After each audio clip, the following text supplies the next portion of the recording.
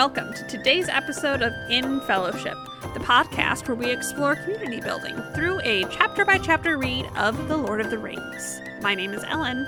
And my name is Anna. And in today's episode, we're discussing Book 4, Chapter 1, The Taming of Smeagol, discussing trust in community. Ellen, it's season 4. It's season 4. We've done this 4 whole times now. Mm-hmm. How are you feeling about our progress? I feel great.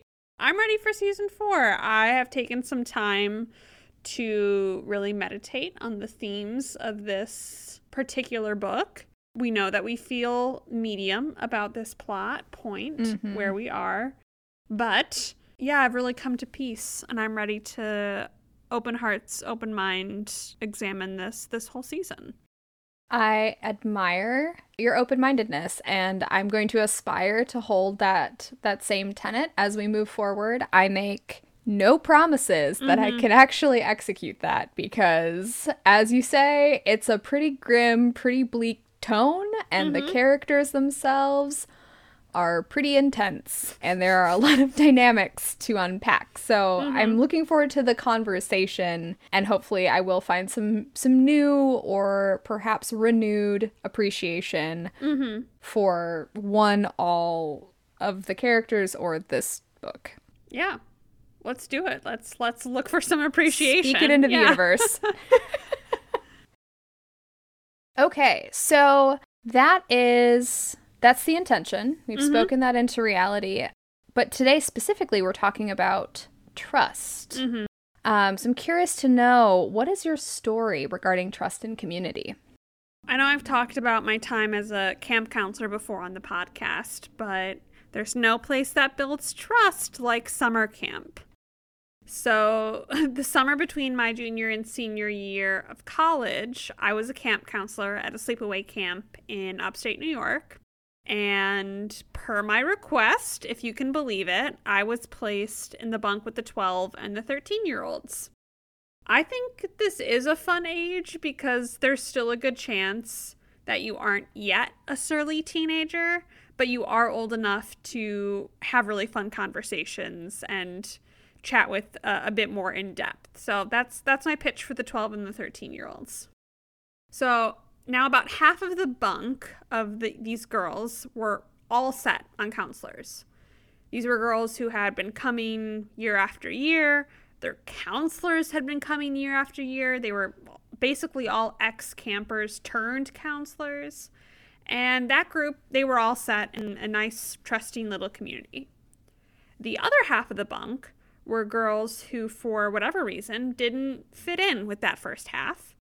We had some first-time campers. We had a girl from Spain who really didn't speak very much English. We had a girl who refused to put her book down at lunch and speak with the other campers. There was a girl who was really into showing off her Irish step dancing. You know, just a disparate collection. And I know that if I had been a camper in this bunk, I know those girls would have been my crew. That would have been my team. And so I worked on trying to build the trust and the confidence of those kids. I brought out the Uno deck, which was a huge hit.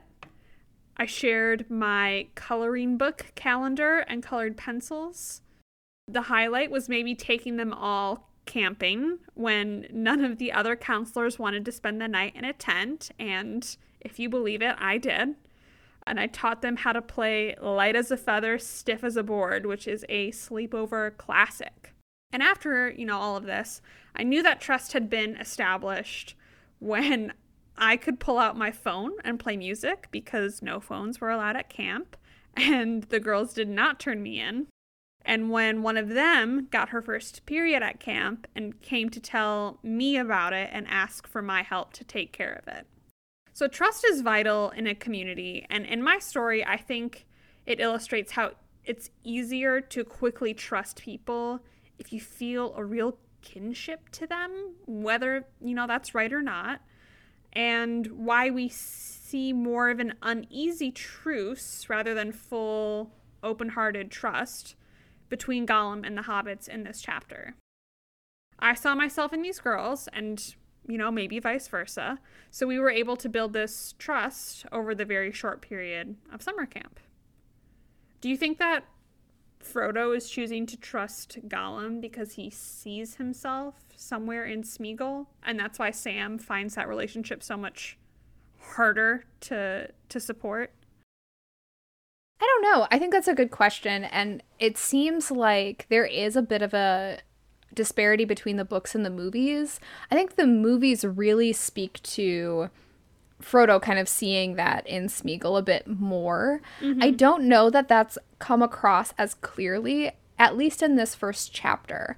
I think what's established is that Frodo really does feel pity for Smeagol, whether or not he sees himself in that kind of pitiful state, and so is maybe empathetic to his plight, even if he doesn't necessarily see his future in, or a, string of the multiverse future in Smeagol.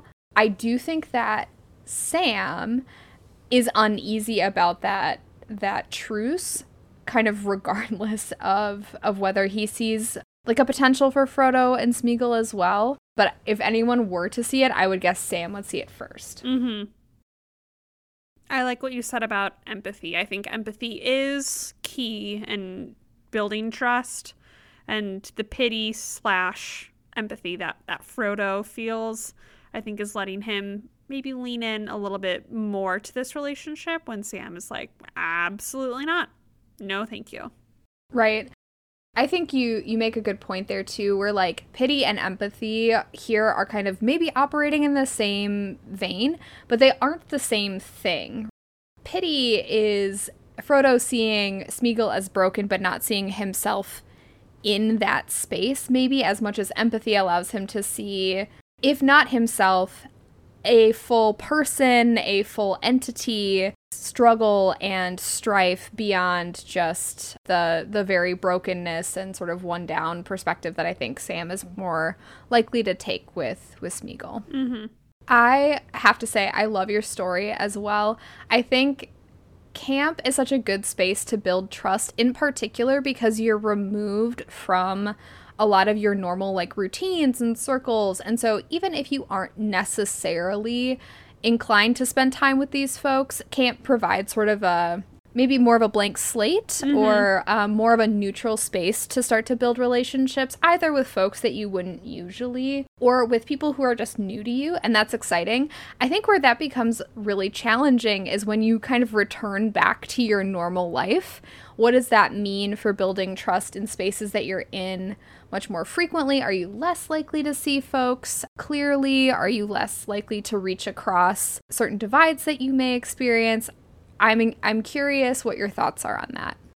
Well, if we turn to the classic work of Grease, it does teach us that when you spend summer nights bridging boundaries across maybe different cliques or different types of people, it takes real work to bring that back into your day-to-day life. I like that you said that really in earnest. And also, if that's maybe a better lesson for all of us to take from Grease, because we had no business watching it or emulating it at the ages that we were watching it and emulating it. Yeah, it's fine. It's a problematic fave. Right. Let's just put that out in the open. It's a problematic fave. Moving on. Okay, perfect. Okay.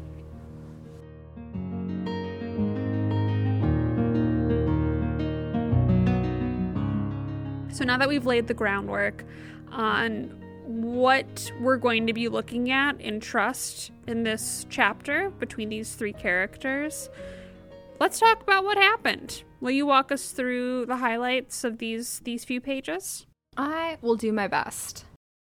So we pick up where we left off.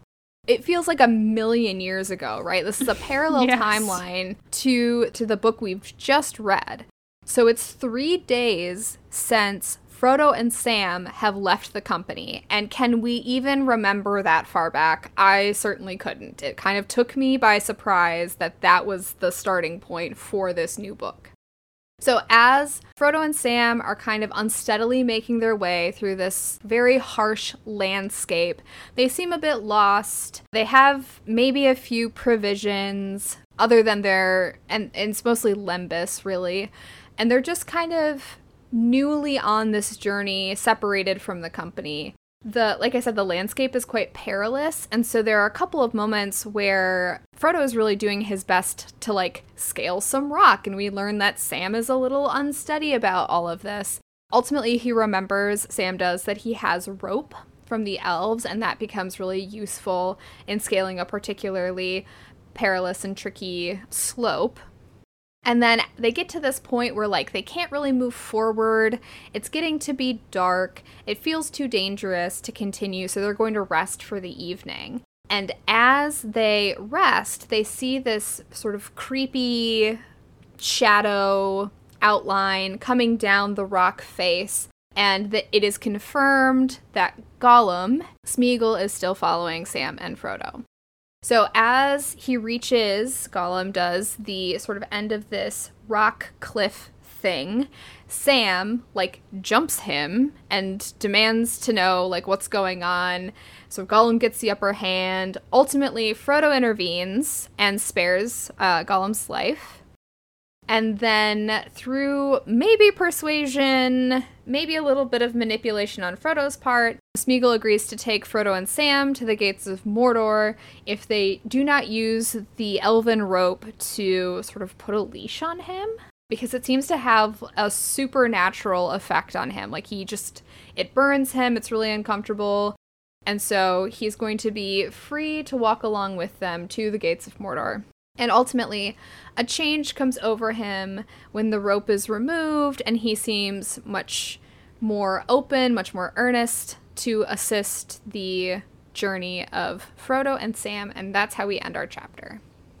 It is an interesting chapter in that we do see now Frodo and Sam way out of their comfort zone. Right. We don't have any more people leading them. It's really just the two of them. And it's interesting to see what parts of their personality come out and are forced to come out because Strider isn't there and Gandalf isn't there. And now they have to be the ones deciding what they're going to do about Gollum because Aragorn let him ride for the last, 7 chapters floating down the river. Oh, yeah, he's been with us since Moria. So now all of this is coming onto their shoulders, and it feels like they've gone off to college, and now these decisions are theirs instead of their parents. Well, and I think that's a good segue into then where you saw examples of the theme, because one of the questions I have for you is, at some point, do we start to see trust in Frodo, trust in Sam, or trust in themselves as leaders, as opposed to really relying on, like you said, a Gandalf or an Aragorn who has much more of a formal leadership role, not only within the community of the Fellowship, but certainly in the world at large, right? In Middle-earth, they're recognized as leaders. I'd be curious to hear where you saw examples of the theme and if that emerged for you as an example. Well, it definitely didn't emerge at the beginning because my first example is page 235, and this is Sam absolutely not trusting himself to just climb down this rock. The quote, it's about halfway down the page. He says, quote, "I haven't changed my mind, but it's only sense. Put the one lowest as is most likely to slip. I don't want to come down atop of you and knock you off. No sense in killing 2 with 1 fall." So he is so certain that as he and Frodo climb down this rock face, because they're lost, they don't know how to get to Mordor, and so they've decided that the best way is down this potentially sheer rock. Sam does not have trust in himself, and so he wants to go first so he doesn't fall and kill Frodo. Right. Did you have any trouble kind of picturing the environment in which they're having these conversations? Because, spoiler alert, I definitely did. I was trying to understand, how this is all shaped when we get to the, precipice thing. It felt dark and dangerous, certainly, but I, really couldn't get a grasp in my mind as to what it looked like, that this is such a complex maneuvering for the two of them. So it seems like they've come to a cliff, and it's no longer sheer. The book says it's sloped outwards a little. like a great rampart or seawall whose foundations have shifted so that its courses were all twisted and disordered, which I read as there being big cracks coming up. So not like a Lion King cliff, but like the inverse of that. So it's more of like a slide down, but still quite steep. I don't know what 18 fathoms means. That was very unhelpful. But it's a long way down. Right. Far. It is far. It is Got far. it. We can see the bottom maybe if the fog wasn't there, but it's far. So they have to belay on. That's right. So speaking of belaying on, they realize that Sam has rope. And so the next instance of trust actually comes after they've made it down this sloped cliff on page 241. Frodo actually uses the word trust. So the exact quote is, "A good thing it held as long as it did, to think that I trusted all my weight to your knot." Because they've both used this elven rope to climb down the cliff, and Sam was like, "Oh no, now it's tied up there and we're down here." And so he gives it a little farewell tug, and the rope comes down. Frodo thinks it's because Sam tied the knot poorly. So he either doesn't trust Sam's abilities, but then he thinks, oh, well, maybe the rope actually got cut on a rock. So then he's not trusting the rope. But Sam is pretty adamant that he did the right thing in tying this knot and he tied it well, and that the rope has just come because he asked it to. Well, and as we remember, it's a weird character note early, maybe in the Fellowship, for the first book in the trilogy, but we learn that Sam is like pretty skilled at knots, and that's part of the reason why he's so fascinated with like the elven rope when they're in Lorien, and why he takes it, because he really values rope. And so it seems like kind of an off-character thing to mention at the time, but I think it just goes to show that Frodo maybe here is, like you said, not trusting, but certainly not willing to believe the supernatural or the unbelievable in this moment, and is much more willing to believe that which is convenient for him to believe, which is somehow Sam has like ruined the rope or not tied the knot appropriately. And I felt really defensive on Sam's behalf. I was like, no, he's really good at knots. And it's totally a magic rope. It came from the elves. It does not seem to me a crazy jump to think that the elves would make some rope that comes when you ask it to. No, especially given all the other gifts that folks received as well, I feel like we just had like a surplus of evidence that there's something a little bit magical about what just happened. And for all of the other events of Frodo's life, for him to not believe that like the rope can come undone without anybody needing to have made a mistake is kind of a weird stance to take, I feel. Yeah, so I think in 10 chapters or so, he would not say that. I think his trust in Sam builds over this book and over the following book. But maybe at this point, he's still thinking of him more as a gardener and less as an equal part in bearing this burden all the way to the end. So we can keep an eye on that and see if maybe he comes to trust him a little bit more as we progress. Okay, so my next example, page 248. I know we just talked about how maybe there was a little lack of trust here, but this example does show the deep relationship and the implicit trust that they have in some things. This is between Frodo and Sam, and the quote is, "Frodo looked across at Sam. Their eyes met, and they understood." This is when they decide that they're going to pretend to fall asleep to lull Gollum into wanting to escape so that they can then grab him and be like, "Ha-ha, we knew it. You're not trustworthy." But that's I don't know that I could just look at somebody in a situation like that and explain, okay, we're going to pretend to fall asleep and see if he does anything. That to me shows that they have been through a lot together, and there is a deep relationship and a deep trust between the two. Yes, that's definitely a high context, sort of low verbal conversation to have in a split second. Right. And to do it where it's also dark. So maybe even your vision of the other person is not 100% clear. Yeah, most of my eye contact conversations are like, oh my God, can you believe what that person just said? And then the other person's like, yeah, I know, that was crazy. That is the majority of my nonverbal conversations. So I was really impressed that they pulled out this whole plan from a glance. Yeah, very impressive for sure. Okay, and my last instance is again Frodo using the word trust. So this is on page 249, and Gollum is saying how much pain he's in from this magic rope being on him, and it really hurts him, and please take it off. And Frodo says, no, I will not take it off you. Not unless, he paused a moment and thought, not unless there is any promise you can make that I can trust. And at this point, Gollum swears by the ring. Not on the ring, Frodo won't show it to him, but he swears by the ring.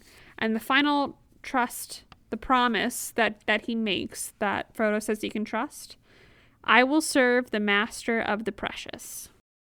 And I wonder why Frodo believes this. Because Sam doesn't. And I wonder if it's maybe the ring working against Frodo. Because the ring knows that Gollum is further gone than Frodo, and if the ring wants to get back to the Great Eye, he's a better vessel. I don't know. What do you think? Why do you think Frodo trusts this promise from Smeagol? I don't know. It feels like he understands clearly that Smeagol finds the ring very important, and that it's perhaps the only thing that's important to him. And so if he's swearing by it, that there is a level of understanding of that commitment, because it's the only thing that he can hold dear if you can qualify it as such. But I would be suspicious of that, just given that it's words, and that words are easily undone with actions, and that Smeagol, for what we know of him at this point, has a bit of a rough history, and that would be it would be an intense history to overcome abruptly for this one promise that he's made. And so I don't know, does Frodo trust it? Is he just being pragmatic and like, you have the knowledge I need, I trust this enough to go with you? Right, we'll keep our guard up, but we also have no idea where we're going, and we need to keep moving forward. Right, so I think your qualification early on that it's more of an uneasy truce, it's probably more accurate, at least to how I would feel in this situation, and perhaps how Frodo is thinking about this relationship as well. Mm-hmm. He does say on page 249 that the ring will hold you. He's like, but would you commit your promise to that, Smeagol? It will hold you. But it is more treacherous than you are. It may twist your words. Beware. So he might also be trusting in this power of the ring. I don't really understand the magic of the ring, but maybe swearing on it does carry some higher weight. I think it's a little bit of an ego check, or it needs to be an ego check for Frodo. He is not the master of the ring. He is the holder of the ring. And so if Smeagol is committing to serving that master, I don't know that he's choosing to serve Frodo at all. I think he's choosing to continue on exactly as he has and serve Sauron and serve the Great Eye, because that is who the ultimate master may be. Right. It totally is, because that's how he betrays him in the end. He's like, well, if I have the ring, then I'm the master, so I'm going to serve myself. So the trust should not have been placed. Right. And of course, sitting on the sidelines, Sam is like, this is a really dumb idea. Terrible plan. He is like the sober friend. Yeah. Who's like, no. This is a really bad idea. We do not need to go to the after party. We need to go home. You need to have water, and you need to have bread, and you need to not do anything more than what we're doing exactly now, and I love you so much. Let's get in the car. Yeah, no, Frodo's drunk on power with the ring, and he's like, what? Swear by the ring? I know what I'm doing, and you're like, you don't, babe. You really don't. They just need a compass and a map, and they would figure it out. But instead, we end up with Smeagol. feels like such a dramatic oversight to be like, yep, we're taking the ring, we're gonna go there, and that there wasn't any level of like, as a company, we should talk about what happens when we or if we get separated. Like, here's our meeting spot in the mall parking lot. Nope. Rally and figure out, or like, here's what you need to know to get there. It was just like, bye everybody, good luck. Yeah, once you get past this point, you're on your own. We have nothing to give you. You have nothing to take. Best wishes. Right. This is where Gandalf to me feels like such a capricious figure, because it's like, you know, he has this information somewhere. He has access to it, or he knows it himself. And he didn't think like, oh, this might be helpful to impart upon the bearer of the ring. No, he didn't get a chance to do his book 6 one-on-one classes and teach him everything he needs to know in order to walk calmly into death. Okay, that was maybe too much. We need to now open our hearts again. Yep. Okay. All right. You're right. Do you have some like really lovely quotes that would help us open our hearts and minds back to this chapter? I wouldn't call it a lovely quote. There's a lot of stinky swamp in this one. But I do have a Talking with Tolkien. It's on page 239.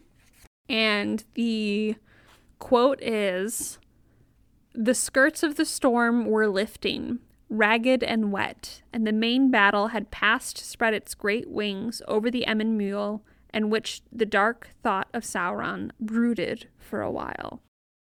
Excellent visuals. But I like that this storm is then followed to Minas Tirith, to Gondor, to Rohan, all the way to where the riders then see it. They say, "The riders on the plain saw its black towers moving behind the sun as they rode into the west."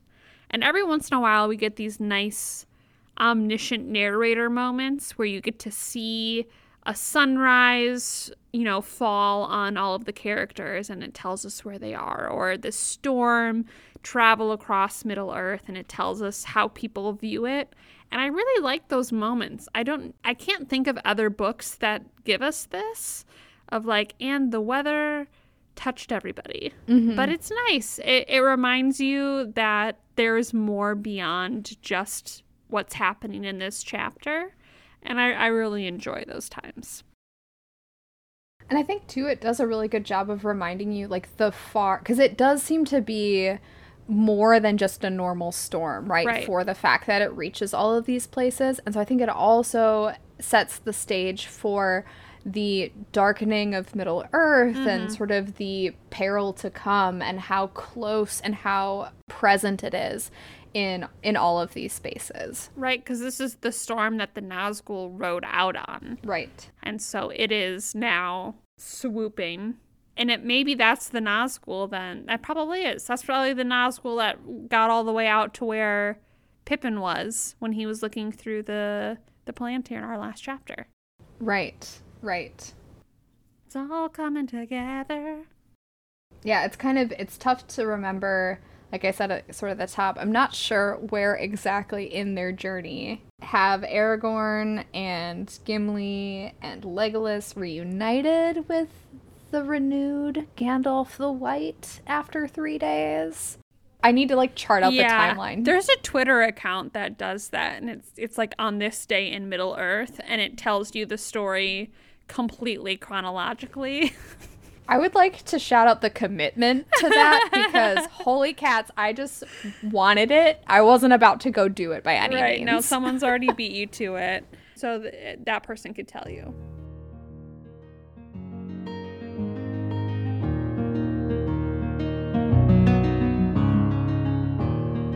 Did you have any Talking with Tolkien to bring to this episode?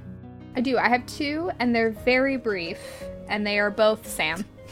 The highlight of this book. Yes. So on page 234, there is a conversation between Sam and Frodo regarding the landscape, and they're trying to decide how they're gonna figure out this, like, edge that they've come to. And Sam is looking up at this, like, great cliff, and he said, quote, those as can't fly can jump. And I just like it because it's like, you're right. If you can't do the most, you can still do a little. And it makes an impact. I don't think in this situation the jump was going to be helpful. No. But I did like taking that out of context and just as a reminder that, like, you can do a little bit even if you can't do the most. And he starts trying to. Or they're like, this is the bravest and stupidest thing he's ever done, where he starts going off basically with his eyes closed, no rope, just being like, well, if Frodo says we're going down, we gotta go down. He's got a good heart. Mm-hmm.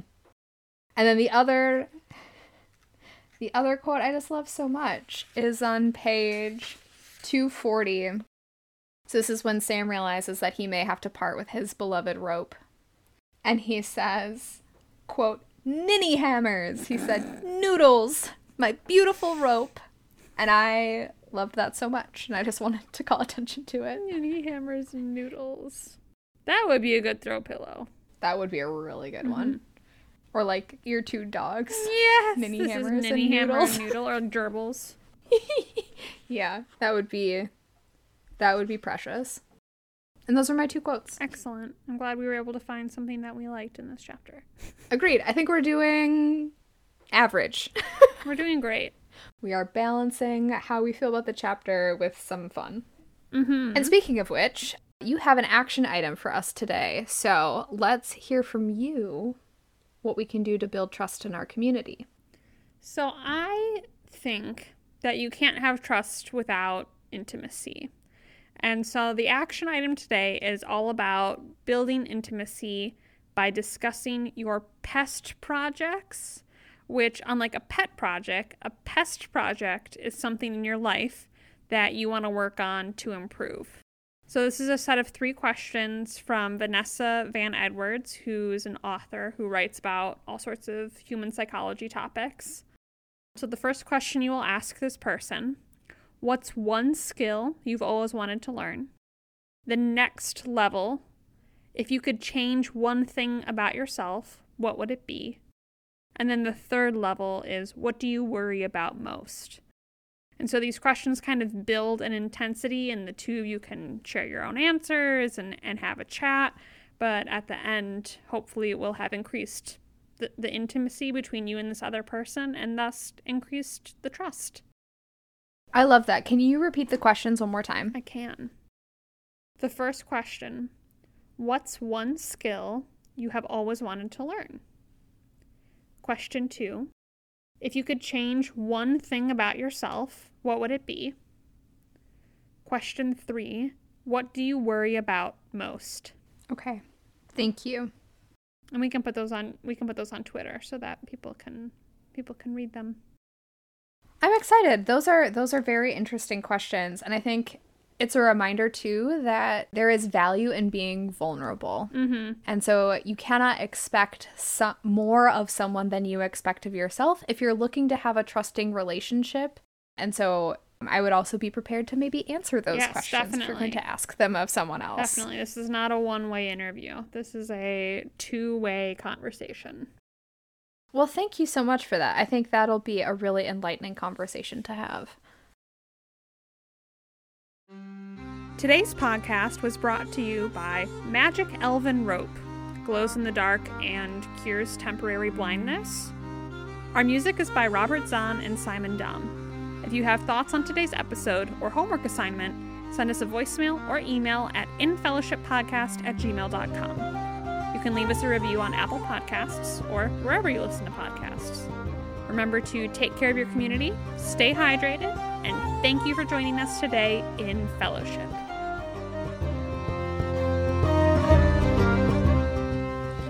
Okay, so we are talking about Chapter 1, Season 4. Get it ready. Woo! That was a freestyle, if you believe it. I cannot believe that. I have to imagine that's in your notes. It was too genuine. It was too on point. You can't just freestyle stuff like that. You can't just spontaneously come up with that kind of nonsense.